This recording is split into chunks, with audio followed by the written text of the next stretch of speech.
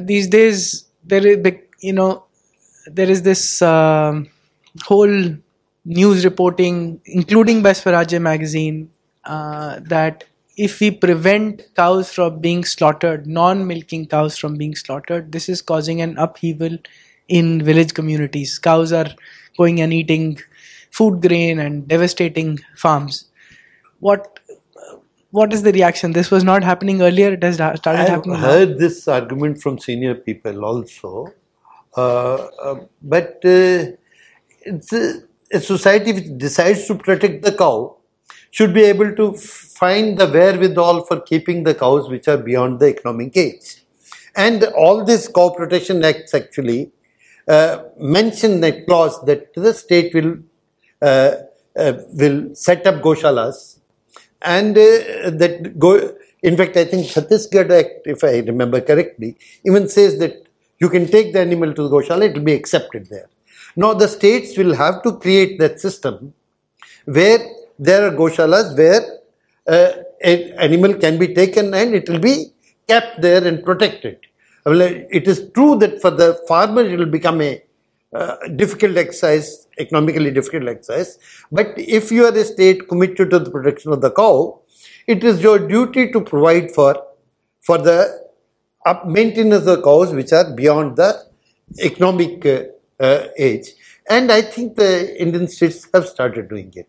Well, it's not a very large part of the budget which needs to be assigned to it, but you have to make budget provisions for it. You cannot say that it cannot be done. And this is saying it cannot be done. It is an argument for not doing it. But there's no reason why cows which are beyond the age of economic usefulness cannot be protected by a society of the level of India. And our states are now very rich, and for them to provide even 3 to 4% of their budget for this purpose should not be much gain. And maybe once you have these goshalas with so many cows, you will find ways of taking out some economic benefit out of the keeping of these older cows. But that argument is never acceptable. That because we do not have the money to take care of the cow, we will let it be killed. That argument just is not there are certain arguments which are not made. And this is an argument which should not be made. And the farmer's distress must be removed. But the state has to take the responsibility. Earlier, the society was taking this responsibility of maintaining goshalas everywhere. Because the society is not left with the resources, necessary resources, all the resources are now with the state. The state should take that responsibility, and I don't think Indian states are, at least from what I am seeing, they're shirking for the responsibility. There can be some couple of years of transition when there will be distress, but already I think today the distress is much less than what was being talked about a year ago or a year and a half ago. I just have a quick comment there on what you mentioned, that society is not maintaining this, so states have to maintain. I think it's partly to do with the temple structures. The temple's money is not in the temple's hands, and so they are not able to maintain gaushalas also. So, no, society was maintaining everything. Society was maintaining schools, society was maintaining the Vedyas. So now that none of this is left in the hands of the society, how can only this be left? Everything, it is a complete system. So if the state is taking control of everything, they have to take control of this also, responsibility. This is Vikram. So my one query was this burning of paralis and all that which is happening in the villages, which is producing a lot of pollution over here. So that would also be an impact of all this not protecting them and getting them killed, or does it have some impact? No. No, parali, of course, one of the reasons why it is happening is because we have brought this harvester. You imagine why it was not happening 20 years ago. No, almost all of, in these areas, almost all of harvesting has been done by combine harvesters. And combine harvesters leave about a foot of straw on the ground. What does a farmer do with this? He cannot now after putting the harvester, he cannot put another set of labor to remove that straw. And so it is, we brought the technology, so we should improve our technology of harvester if we are bringing it, so it cuts deeper. Or there is a second round of cutting possible that cuts deeper. We keep on blaming the poor farmer. Look, what does he do with this? That what is left on the ground after the harvester has moved, he cannot really bring another. But can that also be fodder for the cow? Can be fodder for the cow, and I know in Punjab there was a time when this straw was being sold at fairly high price. So it will be, if it can be cut, it will be useful. But since you are importing all technologies, there the straw doesn't matter. So here you have not created the kind of technology that will make use of them. What does the Westerners do, harvester latte, what do they do with that? How do they control? They won't do it. The West, I won't know. I won't know, but the main difference between the West and India is that India does 3 crops all over the country, almost all over the country. We do 3 crops in a year. Most of the West does only 1 crop a year. It's not possible. Their weather is not such that they can do 3 crops. Well, most of the wheat area of US will not be able to will be producing that 1 crop of wheat, and most of Europe will be doing only 1 crop. India is special that we refuse to understand that we are special. India is special. We have the great bounty of the sun, which allows you to grow 3 crops in a year in almost any part of India. In the world, people will be wondering whether they can get such a land. Most of the world, it is only 1 crop is possible. So these issues will arise much less. I do not know the truth about it, actually, what's being done, but I know that this is the situation that. Namaste, sir.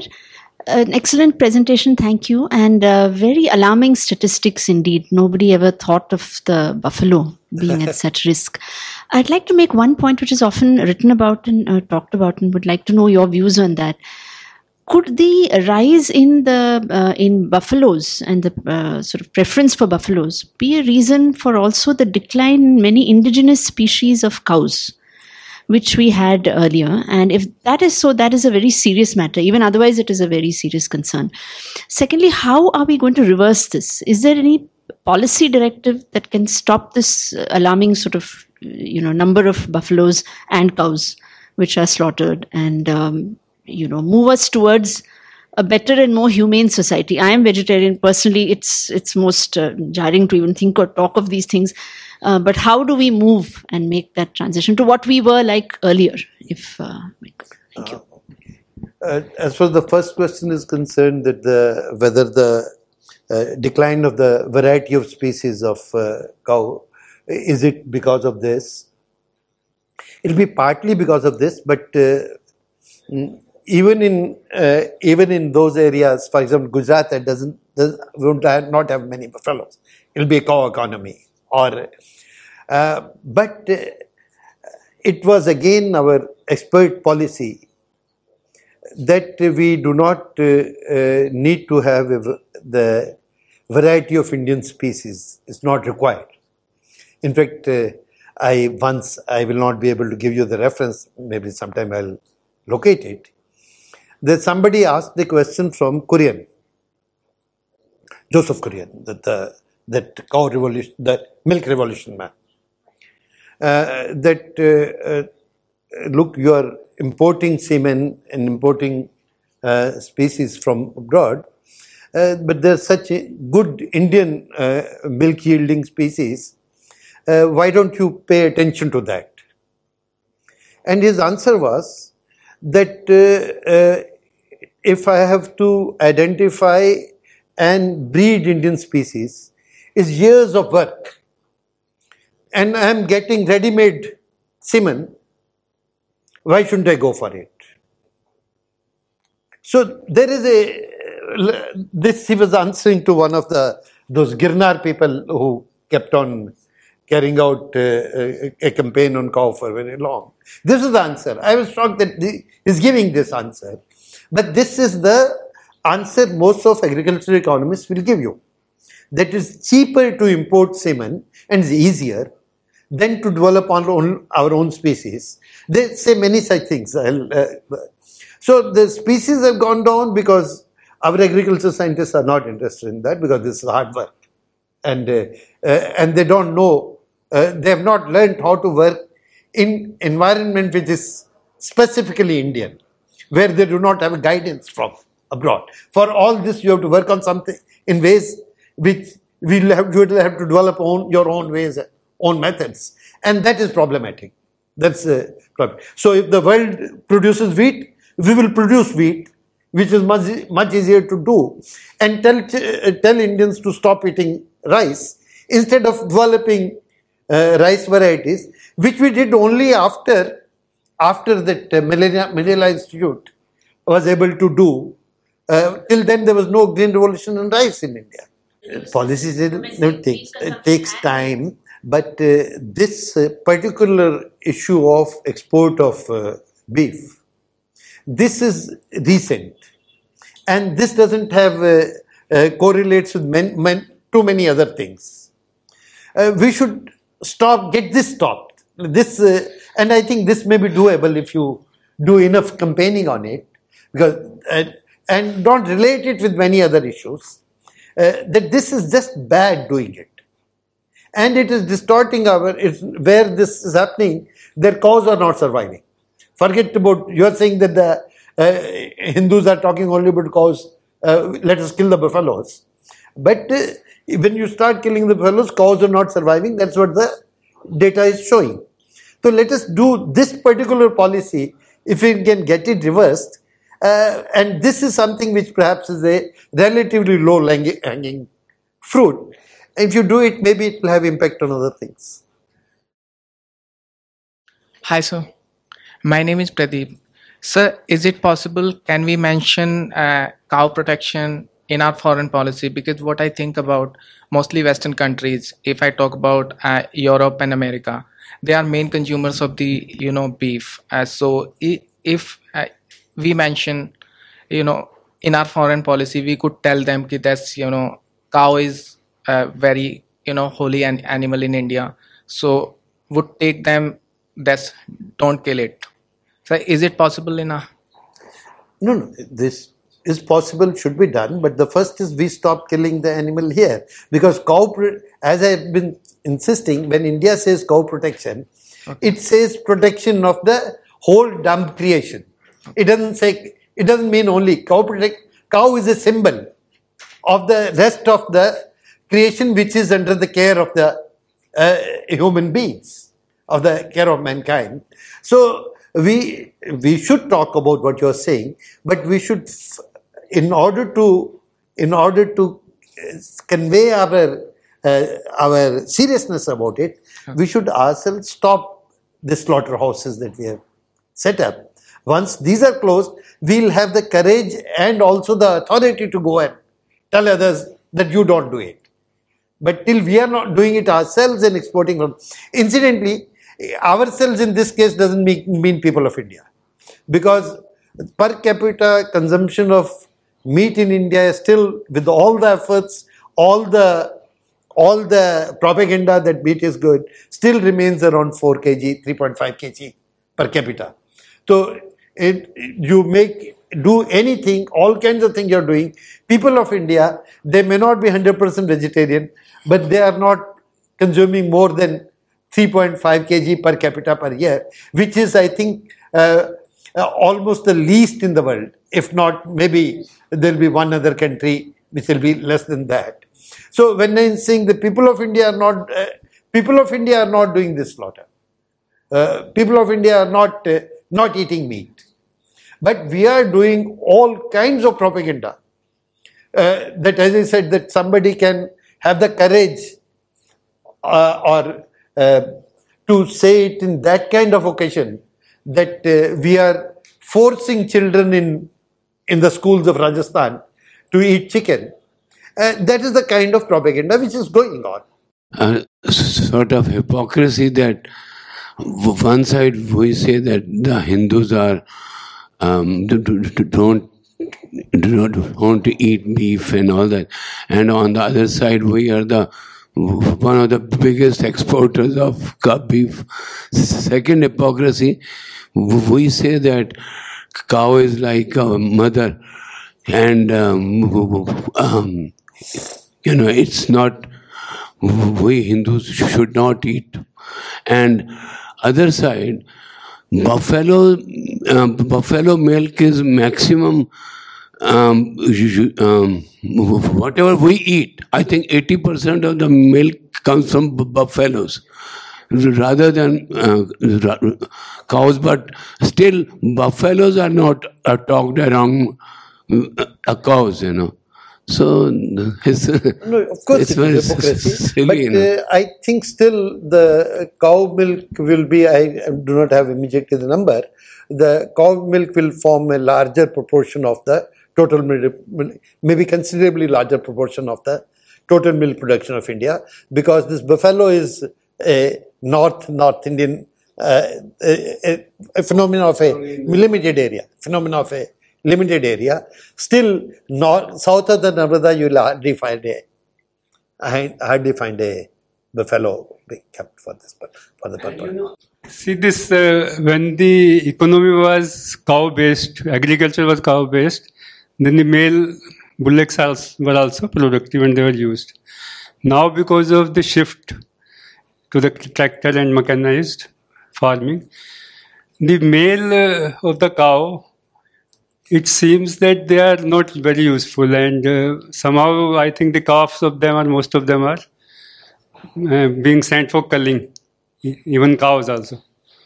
So some experts say that until unless we shift to the cow-based agricultural practices, we cannot save cow. So what do you have to say about it? No, you are right. There is an issue about that. But we cannot wait for shifting to the cow-based agriculture for protecting the cow. There are some things which are unconditional. We protect the cow and the buffalo and agricultural animal unconditionally. It has nothing to do with when we will shift to the... you cannot put an impossible or a condition which will take you several years.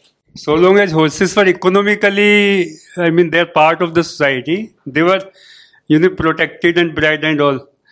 So how long, just in the name of protection only, I'm not advocating, I'm a vegetarian and I'm all for cow protection, I'm not saying. But seeing a practical point of view, because even this Puri Shankaracharya, he raised this question. He says until unless this agricultural-based, cow-based agriculture is adopted. In the long term, you are right. I am agreeing with you. Yeah. I am agreeing with you. Yeah. But protection of the cow cannot be made subject to this. Yeah. And that's I am not saying to make the subject, but I am asking for the practical practically, solution to this. I am sure that because even if you do not need a draft animal, you still need milk. And even if you don't need meat, you still need milk. And so the cows and buffaloes will continue to be bred, even when there's not need for draft force for them.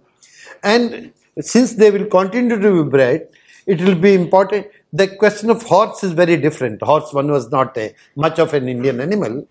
And the horse there, when it was there, then also it will be eaten. When it was not there, then also it will be eaten. Where the horse was there. But in India, I don't think ever there is going to come a situation, not in the foreseeable future, when there will be no cows or no buffaloes in India, because for milk you have to keep. And the question of what do you do to the male of them, the Indian scientists are extremely innovative. They can find a solution to that also. When they are given, they should be given the border condition that we are not going to kill. Also the minister said that we are working on giving birth to more only cows only and less of. There's a possibility of doing that. There's a possibility of doing that. We have done it for humans also. That we have been working on creating more sons than daughters. We have worked on that. So we can work on that also. So all that is always possible.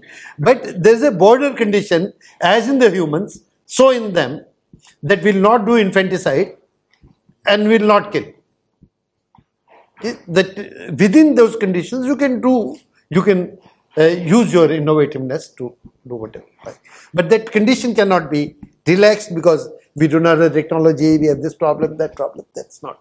I don't have as such a question for you, but just to complement or just wanted to contribute to this argument, which is saying that there is not economic viability once the cow or buffalo crosses its age and stops giving milk. But I come from a rural background. I have seen in my villages the farmers used to maintain such old age cows and buffaloes just for the dung, cow dung and the buffalo dung. They used to use it as a organic manure. We know that now there is a great demand for the organic products, organic agriculture products. For that, we need that agriculture crops to be certified, which are grown on the organic manure. That is the first thing, and that is in great demand. I can say it very confidently because I am into sugar trading business, and I know that there is very great demand for the organic sugar in Europe and even in other developed countries, which gets sold at double the price what price we pay in India. That is first thing.